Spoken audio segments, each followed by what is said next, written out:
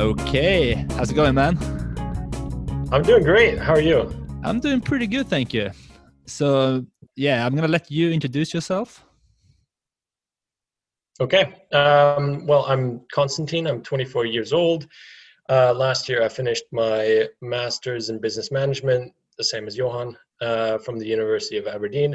And for the past year, I've been working in Maastricht, Netherlands, for Mercedes as a logistics service representative. Yeah, that's pretty much it. That's a quick introduction. There's a lot of things we can tackle there, but let's start with Scotland. So you and me met in Scotland, right?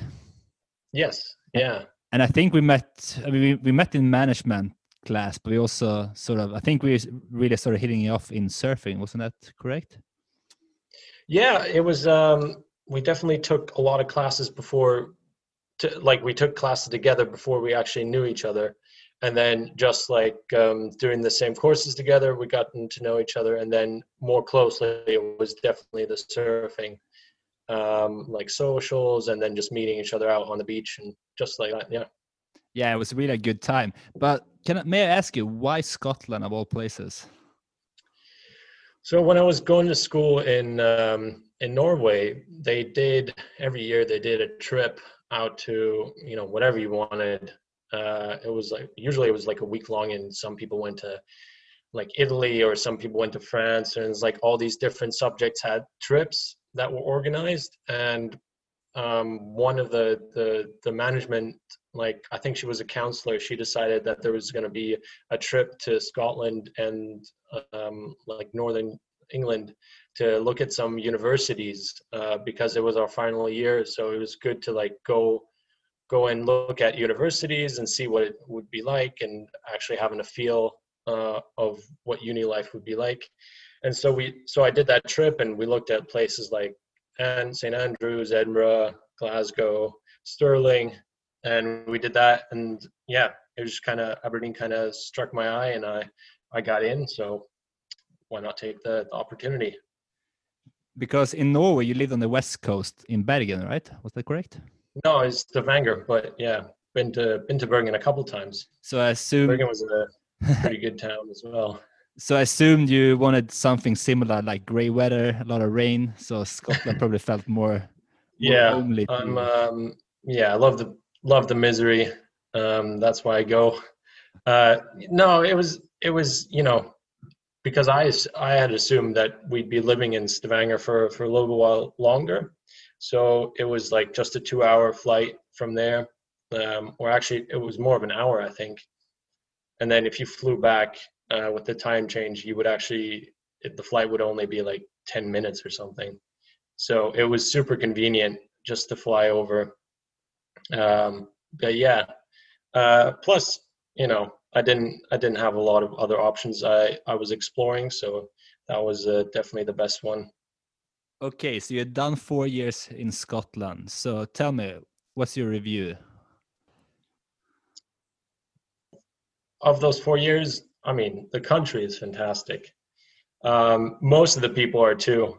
And I mean, just going to university when you're 18 and you don't have a lot of like real life experience, and then going off on your own to university it's quite interesting, and you get to meet a lot of people, and you're essentially exploring who you're going to be. And so for me, it was a very influential time. I mean, we touched on the surfing. I mean, I bet it was for you too. All those different things coming together, and then producing or changing me, actually, hopefully for the better. So I would definitely say it was a good time. But yeah, what about you? What do you think? Are we just gonna make a general brief of the 4 years, or am I gonna go into the feisty details? No, I mean, if you personally, want to. I think studying in Scotland is a blast. I think, like you said, I mean, you have the nature. I mean, Aberdeen is literally on the cusp of being in between of both the Northern Sea and also the Highlands, or North Sea, really. So you have the ocean and you Yeah. have the Highlands really Yeah. like close by. It's gray, it's dull, but it's awesome. Yeah. Yeah. It just creates like a great sense of camaraderie because everyone's going through the, the same bad weather or, the university like assignments and all that stuff. So there's there's a good community, especially among the students. Yeah, I would say so. I mean, it kind of hardens you to go through like the bitter weather with like the gray skies, the rain, the wind. It's quite humid, so it makes it extra like raw in the winter. Yeah. Do you think it's prepared you for Swedish winter? No, not really. I think Swedish winter is way different. I mean, we have dry climate here, right? So even though it's like minus Yeah. 15 on a winter day in Sweden, I still think that a cold day in Aberdeen, I mean, could be, let's say, -5 is still way worse because the biting cold and the humidity just goes straight through your clothes, Yeah. basically. Yeah. It's almost, yeah. There's almost no point in like trying to stay dry. You're just gonna get wet Very anyway. true. But also, I mean, I guess you can relate. It's so much fun, though. I mean, like I said, it's a tight student community, and it's quite liberal. So it's a lot of parties, and the parties are great. I mean, you rarely see any fighting, whining. I mean, people are quite united, doing their own thing. I mean, you go to a Yeah. house party, you have a DJ in the living room, you have people smoking weed in the backyard, everyone's smiling, hugging. Yeah, that was like sort of my. Yeah, I mean, I think at least to the parties we went to, it was always very welcoming, and everyone was just there to unwind and relax. And for such a small city, there is quite a big music scene. I think so. I mean, you can't really compare it to like Edinburgh or Glasgow because it is only like a fifth of the size, or however small it is compared to those big cities. But for its size, I think it has quite a good like party scene And as yeah, well. and also like a lot of the clubs, I mean they rent out their places to us, right? So we can essentially throw a house party inside a club, which is Yeah, quite special, I yeah, think. that's pretty insane. You couldn't do that in London, where one of the biggest clubs in London, you can't really rent that out. Whereas in Aberdeen, you just you know you knew one guy or you knew a couple of people who know the owner, and Yeah, and then you promise the that's owner it. to bring like 200 of your pals, and then it's like, yeah, okay, I take care of the bar, you can take care of the crowd and maybe the Yeah, music, and let's join forces and try to have a good time. yeah, yeah, Because I mean, I remember you were yeah. DJing at the surf party, weren't you?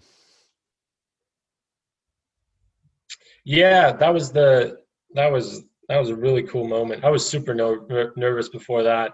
There was like I couldn't even drink a beer or anything. I was just so nervous trying to having to stand up in front of all these people for like 2 or 3 hours, and then obviously you get there and you plan it out in your head how you think it's going to go, and it doesn't. It almost never does. It just there's always going to be like technical difficulties, or there's like the people before you go over, or in our case they were just like they only did an hour when they were supposed to do like 3 or something like that, and so you have to like kind of rush in and think on your feet. But yeah, like I don't think I would have gotten that opportunity for in any other No, city. because as I remember it, I mean, you were DJing, and the entire club was essentially like a living room, just a big living room with all your pals. But it was in a club environment, obviously. So it was Yeah, essentially like throwing a big house party on a club scene. yeah, no, the coolest part of it all was that you knew almost everyone there. So it's like you said, it is almost like somebody's house party, and you just go around knowing everyone. But it was in a club, so that was, yeah, pretty Yeah, and cool. people doing illegal stuff in the back rooms. I don't Never even want saw to know. anything. I blocked that out.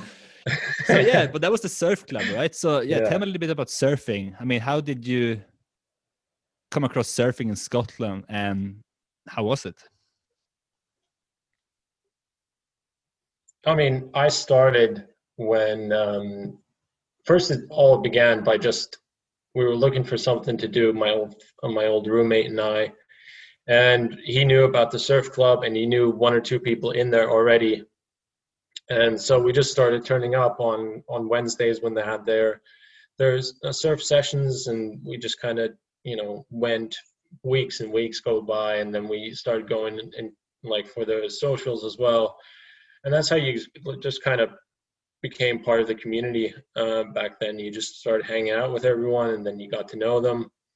But yeah, like the beginning of surfing kind of sucked because you were either like really cold or really sore, and you had to carry the board like a mile to the beach. Yeah, in your wetsuit, and it was just yeah, it was just one of those things that, like we said earlier, is just being miserable. But then everyone was doing it together, so it wasn't half bad. Yeah, but overall, I loved that experience. It got me to like go to Thurso, which is all the way up north in Scotland, see that landscape, and then do a couple surf trips around like Portugal, and then like in this like England and other parts in Scotland. So it's fantastic opportunity to get out and see like different parts of the country and just meet different people. Would you agree with that I assessment, would, Johan? but I think that the misery people felt in the water was probably because that was maybe in the learning phase when you went from like being a maybe beginner to intermediate. Because I really enjoyed surfing in the cold. Yeah. Like I absolutely loved it. Yeah, but did you have to like, I mean, I guess you did when like from the clubhouse to the beach. That was like the worst part of carrying it like a big board and then having to walk down there. By the end, your arm was like basically asleep, and you're like walking in your boots, which gave me just, my feet were wrecked after every single time I walked like all that way. So it was like once you were in the water, it was absolutely fine. That's the best part of surfing. All the other stuff around it is like taking off your wetsuit when it's snowing or raining. That isn't that fun. I agree with that assessment, definitely about the walking part. However, I strategically always had a flat Yeah, very close to the beach. So I only had to walk for like yeah, maybe 10 minutes tops or bike for, yeah, 3. So I was a bit strategic yeah, in that sense. yeah. It was very smart. It's those years you have on me. That's what makes it. That's where that What strategic Konstantin is thinking comes saying from. is that I'm an old man and he's a young stud. So Yeah, yeah. I do make a lot of mistakes, and that's just because I'm young, not because I'm I think, dumb. being young and foolish is the way to go, isn't it? Yeah, yeah, One thing that absolutely. struck me about surfing Aberdeen was that we had the beach so accessibly, I mean, close from where most people lived, right? I mean, the students, even the university. But I think obviously the cold Yeah, water probably made a lot of people stay away from the water or like from the sport per se, but also the fact that they had to walk. And I think only the people that actually endured, I mean, the walking and the water, I mean, they obviously got the gold, whereas a lot of people I felt missed out on tremendous opportunity. Because how many places in the world do you have a surfing beach with very few surfers, even on good days, so close by to where you actually live and breathe? And to not take that opportunity just yeah. because, yeah, whatever reason you had, I think is a waste that a lot of people unfortunately don't see. I mean, I agree because I know how much fun it can be, and so for me, even though you had that steep like curve accepting all those factors, in the end, it was definitely worth it, because like I said, you meet all these different people, and you go all these different places just because of surfing. It's just one thing that really strengthened that community, and strengthened the friendships and relationships with people I have. Yeah, no, I agree. But I mean, for those of you who's not familiar with Aberdeen, which I suppose is all of you, so Aberdeen had or has a beach, which I guess is maybe a few miles long. But along Yeah, that maybe beach, like there's 2 miles different long. surf breaks that breaks at different times and different tides. And also, depending on the swell and the wind direction. So you could surf, during the winter months, I would say like 3-4 times a week. Definitely. I mean, if you've got a few boards as well, like a nice little longboard, or like an 8-foot pick, or something, like a foamy, and then maybe like a high performance board, like 3 boards, and then you're set. Then you can surf all the way up and down the beach, like you said, depending on where the swell is coming from. So that's pretty good. And then there's also, maybe like a 30-minute drive, and you're completely on the opposite direction. You're facing the exact opposite, or was it like you're facing north, whereas Aberdeen is like facing west, no, east. So it'd be facing east, and then you're like in a 30-minute drive, you're all the way facing north. So you can, within like an hour's drive, you can basically get any swell direction, which is quite, it's quite good. There's not a lot of places that I know of that where you And can do that. essentially what Konstantin is talking about is that if a beach is facing east as Aberdeen, it means that the Yeah. swell has to come from the east as well, because the swell has to hit the coastline. Yeah, and the best thing would be for the swell, which means the waves, essentially, they need to be parallel. That would be one of the best conditions, to have it parallel to the beach. So having it come from the east, yeah, you don't want like anything mixed in there. Usually, like a westerly swell, or no, not west, like a southerly or northerly swell. Although So yeah, a big north swell sounds could like it. hit Aberdeen Beach and still wrap around the edge and produce waves as well, if it was big enough. Yeah, it. I mean, you know better, because you lived so close, and you did. I mean, you checked it out every day for like a couple of months, so you know exactly what swells work best. But yeah, there's tons of opportunity for Aberdeen and for surfing there. Yeah, I don't think we need to get too technical here. That was just a little side note. Yeah, but surfing is I would say surfing is something that each person should at least have a go at if they have the opportunity. But I want to go away a little bit from surfing now, because you live in Netherlands now, don't you? And how would you Yeah, very far, very I far away guess if from you water. sort of dug away the UK and removed the entire island, you could get some pretty good waves from the Atlantic. Yeah, you could, or I could just move. I could just move to a place that has waves. Or actually, it's not even the Atlantic that's outside the Netherlands, right? Well, you have the North Sea, and then I don't know what else. Geography is not my Yeah, I feel I'm a strong bit suit off here here. in terms of the geography. I think it's the North Sea, isn't it? Yeah, definitely the North Sea. But then, yeah, I don't, Oh I don't well, know. this is what's so great about podcasting. You don't have to be perfect. Yeah, so what's the big difference then between Netherlands and Scotland? In your eyes. Well, there is a the main difference obviously is like language, and then you have an hour time change, and then you have the difference currency. But then there's also more subtle things like, I mean, the city I live in is extremely clean. It's well taken care of. Every morning at 7 a.m. you hear the street cleaners, which is if you saw that in Aberdeen, I think you'd be losing your mind if you saw street cleaners every morning, cleaning up the street and getting rid of garbage.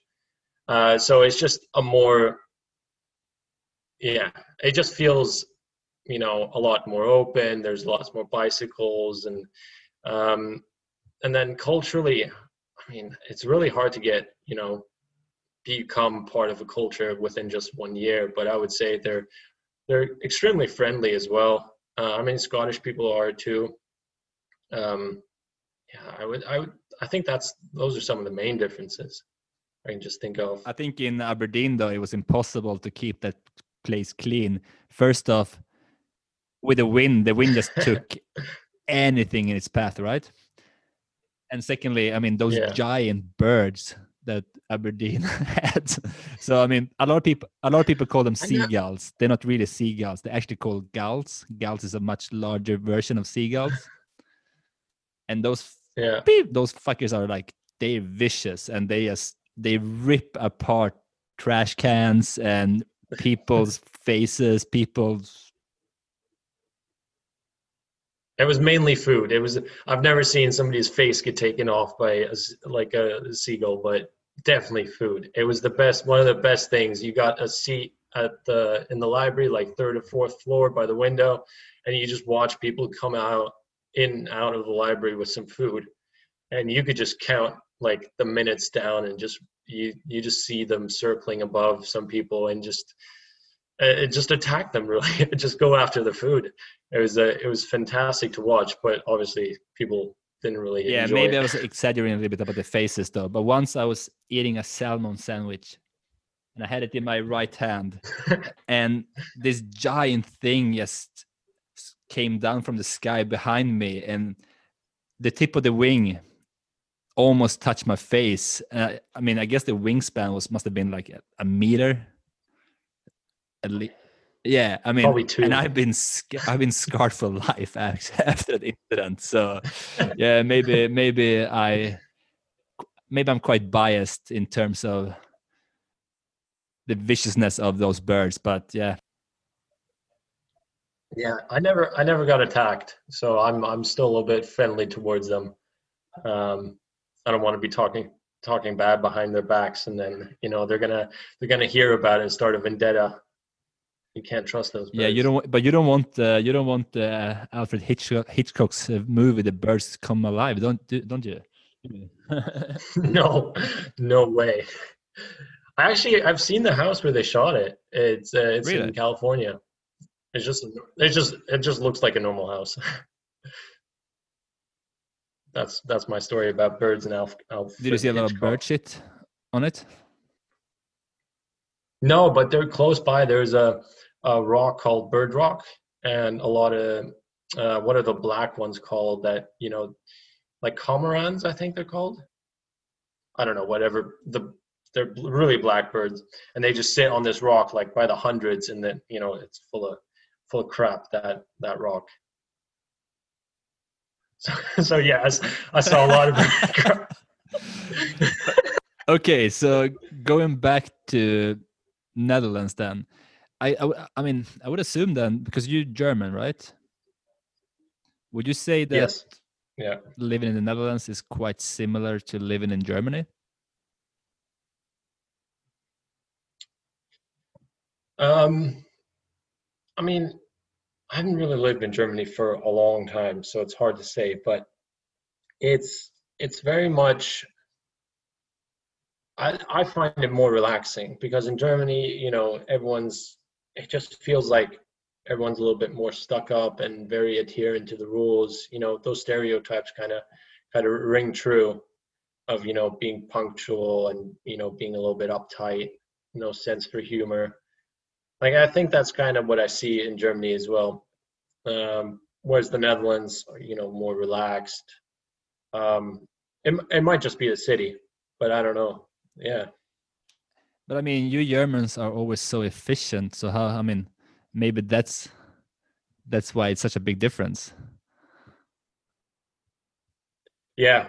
I think it's just, two different cultures. It's really hard to compare the two. I mean, size-wise as well. There's just a tons more people in Germany.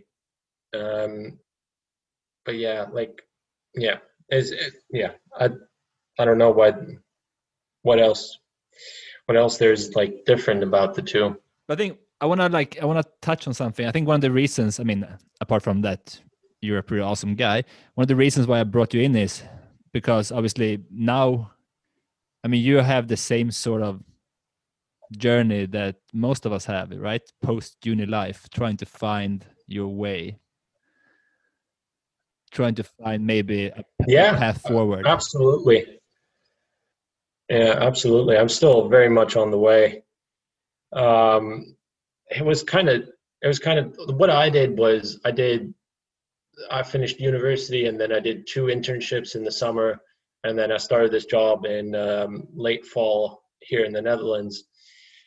And it was more, you know, it's really hard to tell what a job is really going to be like just from one interview. And obviously, not everything that shines is always going to be gold. So this job turned out to be a little bit monotone, and then you're thinking, oh, if I could have just waited or chosen a different job, but you kind of end up having to live with your decisions of what you're doing, and you just kind of try and find a way, and you never know if it's going to be right or wrong. You just kind of end up trying to do something that hopefully brings you forward.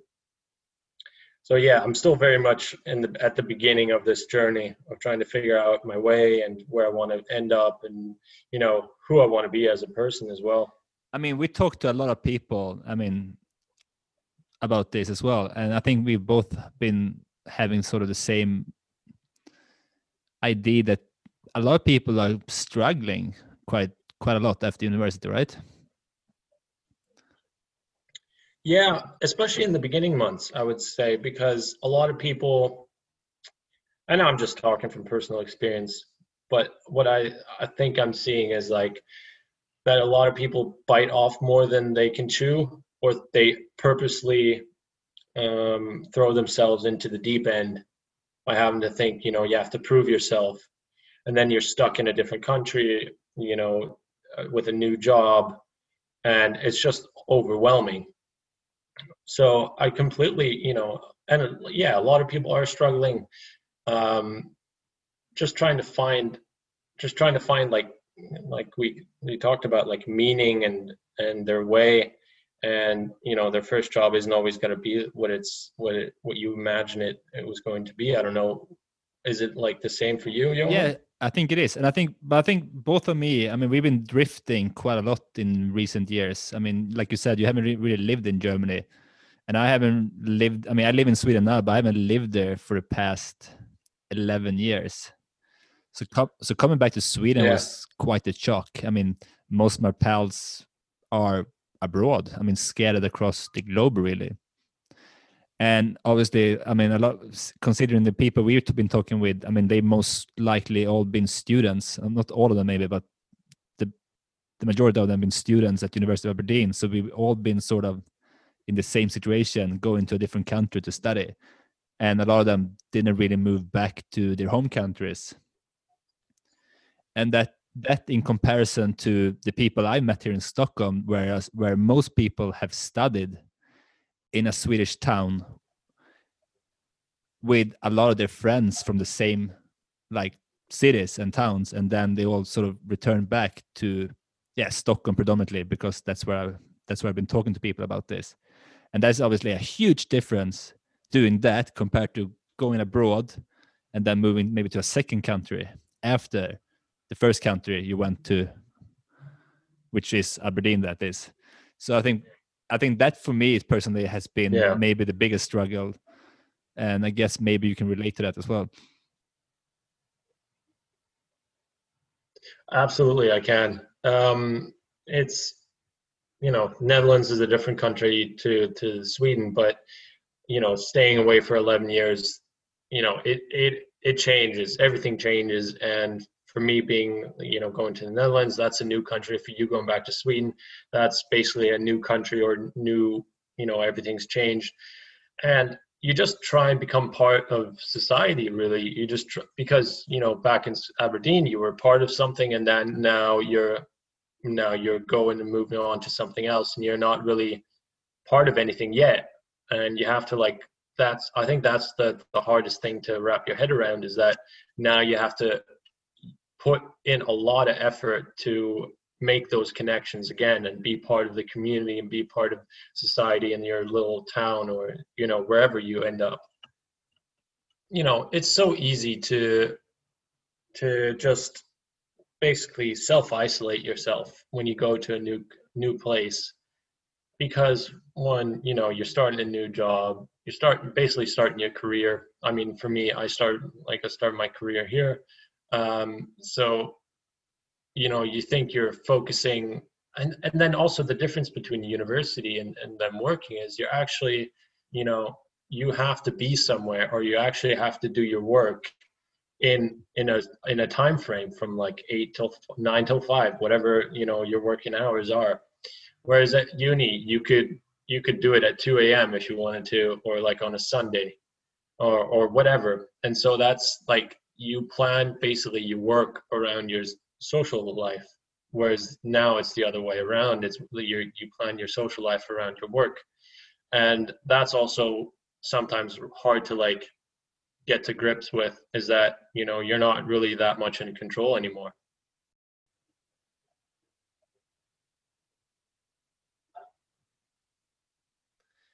Yeah, I think that's a very good point. But maybe we can just say that growing up freaking sucks in the beginning anyway. And maybe it's gonna get better, but I don't think that no one ever prepared me for this. No. Today something popped into my head, and it was just when you're an adult, you have to make decisions. You make decisions based on what sucks less. It's what's gonna have the least negative impact on you. It's do I want to pay this or that, or how can I? It's you're always making decisions on what's not really what's best for you, but what sucks the least. And so that's a pretty big change too.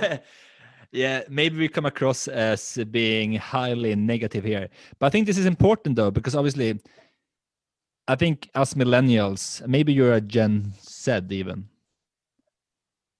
What's the difference? God knows. Again, I need someone in the background to be my to be my fact checker. I think we're both. What's a boomer? Do you know what that is? Yeah, I think the boomers are born late 40s up until early 80s or something. From 40s till the 80s. That's quite. No, there was 3 different generations in between that period. Oh yeah, wait. I think boomers maybe are boomers are the ones going in retirement as we speak, and I think after boomers we have Gen X. Yeah, but then I've read Gen Z as well, and then I don't know. What's the generation now called? I don't even know that. I think Gen Z comes after millennials, and before that is Gen X, and then we have boomers. But I might be out on the limb here. Frankly, I have no idea.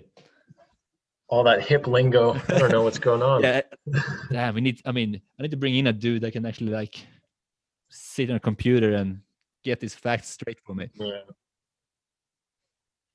That'd be great. Your first employee. I mean, I can cook some food for him or her. I mean, that's payment enough. That should be payment enough. But what were you asking before? I mean, we're talking about how it is to sort of become an adult, because I think back in the days, and obviously I'm not going to say here and say that everything was better before, back in the days it was so much better, but at least you had less options, and you didn't have social media, you didn't have all these expectations of life, I would assume. Yeah. Now you can, I guess from an early age, you go on social media, go on YouTube, and you see like all these great lives that people portray. And also, I guess someone at some point told you you can be whoever you want and you can be anything you like. And who knows, that might be true, but it's like it's still not as easy as you maybe thought it was. No, it's definitely not. It's definitely a lot harder than you think. But it's not all doom and gloom. I mean, you make money, you can spend it on whatever you want. You can, you can actually prove to yourself that, you're you're worth something. And I find like, at university maybe I think you do that as well. But now you actually get paid for it, which is pretty nice. No, I mean, don't get me wrong. Like, I didn't try to make this out to be something negative. I think life is one. I mean, life is fucking great. I mean, you live, you breathe, you have a roof. I mean, on top of your head, you have food, you have money, and you have options. But I Yeah. Too many, but we have options. Yeah. but I do think a lot of people struggle despite all the good stuff we have. And it's also, I mean, I think it's also a case of, the grass is always greener on the other side. People are looking at, you have the social media stuff that you mentioned. You have all these different options that always seem better than the one you already have. And that might be true, but, you can't change that within a couple seconds. So it's like, it's more about appreciating what you have, which is a ton. We have so much. And then moving forward, I think that's a big case of not getting stuck in one place. I definitely agree. But I think it's very easy not to really think about your life and who you are and what you want to do, and to just sit with yourself and think and reflect, because there's so many distractions out there. You can distract your mind like quite rapidly. And Yeah. if you really sit there for quite some time, you will start to encounter a lot of noise. And for example, like when I started meditating, and after a few months, you're starting to see that a lot of the same loops, I mean thought loops and patterns that occur are very similar to one another. It's essentially the same sort of thoughts that you have like subconsciously every day. And it might change, and they might Yeah. change out a little bit, but a lot of them are actually like very similar. But if you don't sit there with yourself, it's very hard to come across and recognize that you have these loops or patterns, as or however you want to call it. Yeah, I haven't gotten that far yet with my meditation to be able to recognize that. But I mean, you just looking back, you always, you get presented with opportunities, then you weigh them out and see which ones you like the best, and then you just go for it. And then, yeah, I mean, yeah, I think it's just more about moving forward and trying to make the best out of what you have. And I think what you just said as well, trying to be appreciative and like grateful, that's such a underrated aspect of one's development. And being how to be content, to actually like feel some appreciation of the small things. It's very hard obviously to do that sometimes, but it's definitely worth exploring. Yeah, I think what's helped me a lot was just being out because Maastricht, where I'm staying, the city, it has great opportunities to go out into nature. There's a national park nearby. There's like a river that runs through some of the nature parks. So I find that was one of the best things that helped me appreciate the small things in life. So if it was just a walk around along the river, or if it's a cycle, I think that's one of the main tools I've used to be content with what I have. But that doesn't mean I forget where I want to go. It just means that, you know, you can't be frustrated with the things you have. Yeah, in a way, I mean, I think you always struck me as a guy that's quite wise beyond his years, and that have sort of found a way to really, really, really appreciate, like you said, the little small things like going out to the park, like, or like take a bike ride. Yeah. I mean, I don't know if I'm wise beyond my years, but you know, there's just, you know, you have a tons of experiences. I've had tons of experiences that I think have changed me for the better, and you know, you're just grateful for what you've already done, and then you know, and then everything kind of follows, because you can't really stress too much about the future, and you can't stress about the past, because you know you can't change the past, and you can only be really present. And that's, you know, that kind of comes from meditation a lot, is that you see that, you know, in the present, you know, that's where you truly appreciate it, and like living, that's where living is, like in the moment. Have you ever read anything about Stoicism? Yeah, a bunch of stuff. I've read meditations, and then just, you know, a lot of YouTube videos on Stoicism, like Seneca, and like who else? I mean, Marcus Aurelius and like Seneca are like some of the big ones I know of. And I didn't know you read. Big I didn't know Stoics. you read meditation. What was your thought about that book? It's a tough one, because there's so many. I feel like you actually have to spend a lot of time with that book, to really get into the actual nuggets of like wisdom. It takes, you know, and I just quickly read through it just to be able to say I read it. Uh, but overall, I think, you know, it's astonishing for someone to be thinking this way. That was so influential, and like, I mean, he was on top of the empire at the time. He was the emperor. So for someone to say that in his position is, you know, is really remarkable. What do you think? I mean, I think that book is astonishing. Like you said, here we had the most influential and powerful man in the known world back then. I mean, the Emperor of Rome, struggling with the same sort of things that we struggle with today. Essentially, writing those words to himself, right? And I feel like it's like his daily struggle to stay sane amidst all the chaos that he probably encountered on a daily basis.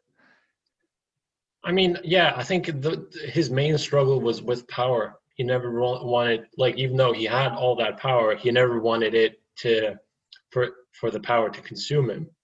And in a similar way, we are offered with a lot of power, opportunities, you know, influences on us, and we have the same struggle of being able to control them and not letting them consume us the same way he was worried about the power consuming him. He would have been appalled of social media today, wouldn't he? I don't know. I think he would have, definitely, as a Stoic. You know, he definitely would have been, you know, maybe not appalled, but you know, astonished at how people are letting themselves go through it. And you know, it's really easy to say this stuff without, you know, being, you know, you're influenced by it every day anyway. So like, it's really easy to say that, you know, you shouldn't, or you should do this, or you should do that regarding social media. But in the end, it was designed to do what it's doing right now. And to fight that, it takes a lot of willpower, and it takes a lot of self-control. Yeah, I used to be a person that shunned like Instagram. Oh, you shouldn't spend time on Instagram. It's just wasting your time. Yada yada yada. But I come to realize that it's a great tool. I mean, social media is a great tool if you use it if you know how you use it and why you use it, I think. But I'm not gonna sit here and tell people how to live their lives or anything. I mean, I don't know. I don't know anything else. I don't know things better than anyone else.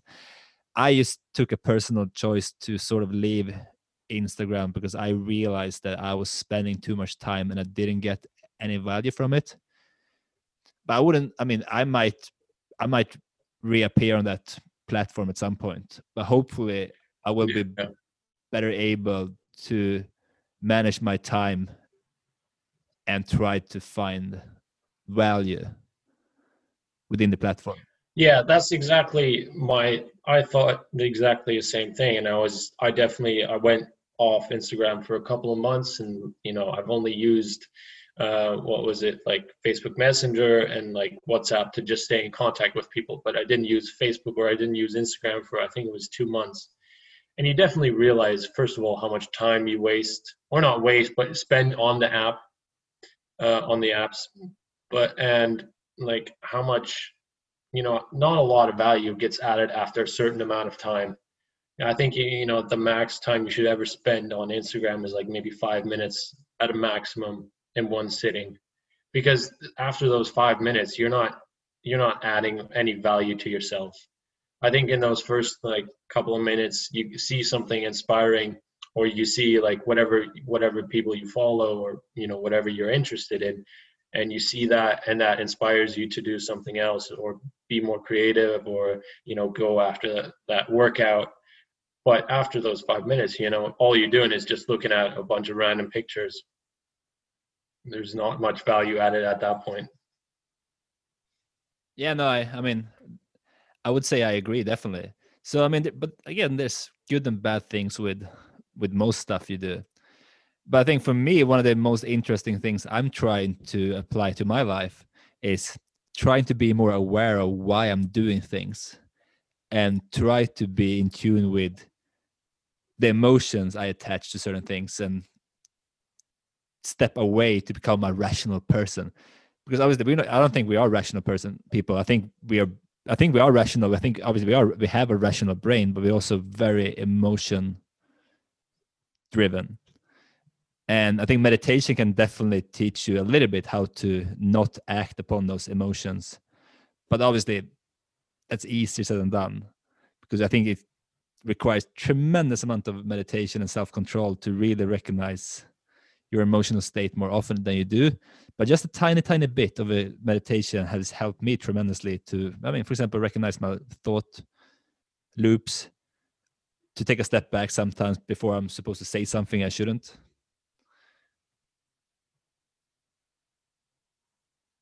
How long would you say after doing like meditation? I think you said to me you do it almost daily.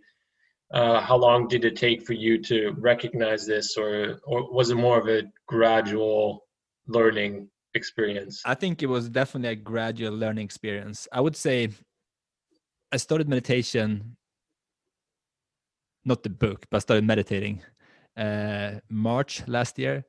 And I think I had my first sort of epiphany, I think it was July the same year. So roughly 4 months after. Yeah. Yeah. I mean, we're so conditioned to all this input weighing in on us and telling us how to feel, and telling us what to do, that it's really hard to get back down to what you are, your essence, and like and it has to do with like finding your way as well. Because if you don't know who you are truly, then how can you find your path? It's just going to be somebody else's path. I think it's very true. I met a guy, I mean, a few days ago, and he had a pretty good. I'm not saying, I'm not going to call it an analogy, but he essentially said that he wanted to try to become a children, like a child, a kid, in certain situations, because a child is quite not neutral, but they haven't really been layered upon layered with information from their Yeah, they're socialization through quite life, right? innocent, quite pure. Exactly, quite pure. Yeah, yeah. It's tough. Yeah, I mean, but it's really tough to tap back into your child. You know, it's so easy to forget when, you know, how you were as a child or how you behaved and all that. So that's, you know, that's in itself seems quite like a challenge to, you know, in certain aspects, to become back to revert back to your child, to your years as a child. I mean, I would say It's the interesting. only times I have sort of maybe tapped into my inner child for real probably has been through surfing. You know, when you're on that wave and like nothing else seems to matters, and also maybe when I've been in the woods doing some psychedelia. Yeah. Yeah, I mean, I agree. Surfing definitely, and you're just in the water, you're just doing your thing, and like you said, nothing really else matters for that moment.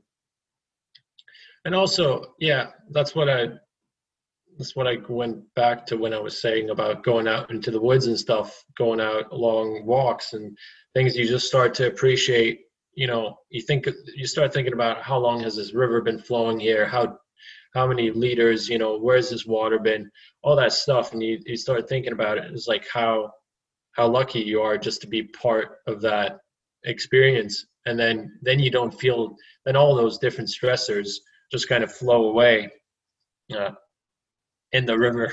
That's cool. And you just just had to say that.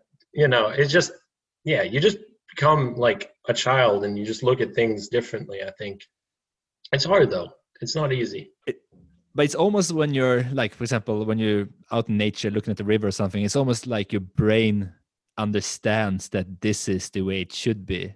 It's almost like you're tapping back to something maybe like primordial or deep within you, that okay, this is normal, this is how it should be, in terms of maybe going back to your evolution. And I guess that was how our ancestors saw the world, right? They saw nature, they didn't see all the other things that we Yeah. tremendously have created, obviously, I mean, since the industrial revolution. Yeah, no, it's that's exactly what I was thinking when I was like back in March. I had this fantastic idea of just going on like I think I managed to do like 37 kilometers walking. And when I was walking that, and it took like 4.5 hours or however long, it was a long day of just walking. And I was just walking along the river, and I was just thinking, like, how many people have walked along this road or like this path before me? How many years does it? How many generations does it go back? And you're just like, this just feels part of what I'm supposed to do. Like, there wasn't really any purpose to it. It was just more like, yeah, this just feels natural. I mean, that's awesome that you said that, because I had an experience maybe 6 weeks ago. So I went to my summer house, which is located in a in a forestry area of Sweden, and it's close to a big lake. So I was sitting there with a guy from the UK, and I mean the scenery was just a postcard. It was so picturesque. I mean, it was so picturesque. It was ridiculous. And he has said to me, I mean, you should be so proud of being brought up and born in this country. And when I heard those words and I looked at the landscape, I just had this sort of like sensation within me. Sort of, I don't know. It was almost like my inner Viking came out. It was truly, I don't know. It was truly, I think it's a bit related to what you just said. I mean, it was, I don't know. It was a very strange sensation, but it was pretty cool that, yeah, this is the land of my sort of my forefathers, and they. Yeah, you definitely just feel part of like, I don't know, you just feel like you belong. Mm. And there's no borders, there's no countries, there's no languages, and there's no different cultures. You just feel like you just kind of belong. This is where I belong. You know, out in nature. Yeah, Yeah, I guess. it's a cool experience. Yeah, I guess I was thinking about my Swedish ancestors, but I mean, it.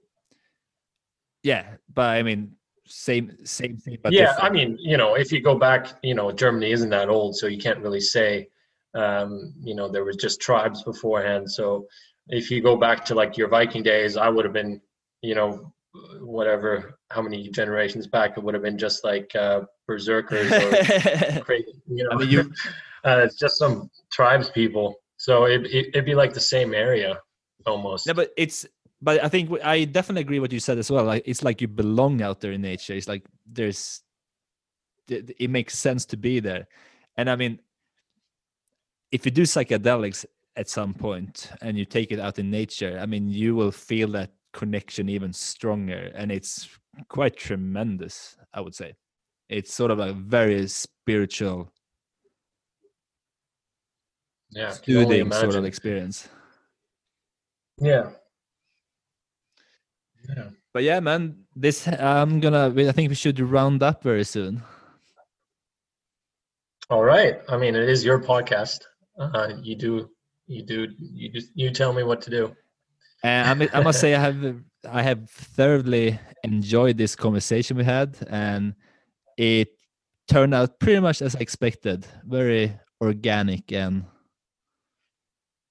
yeah, very organic. Yeah, I mean, same here. The pleasure was all on my side. I enjoyed doing it, and I can only agree. It was, it just kind of flowed. It was just felt natural. Perfect, man. So I'm just gonna stop the recording. Take care, my man. Bye-bye. And that was the end to the second episode of Everyday Discussions podcast. And I think the name is very accurate because essentially, and I feel it anyway, this podcast is just a conversation between two normal people about everyday stuff. And I think that's the message I really want to put forward with this podcast, that everyone has something to say and want to just talk about normal things, because normal things can be very exciting and sometimes just very normal. That's fine as well. Anyway, I hope you enjoyed this one. Until next time, bye.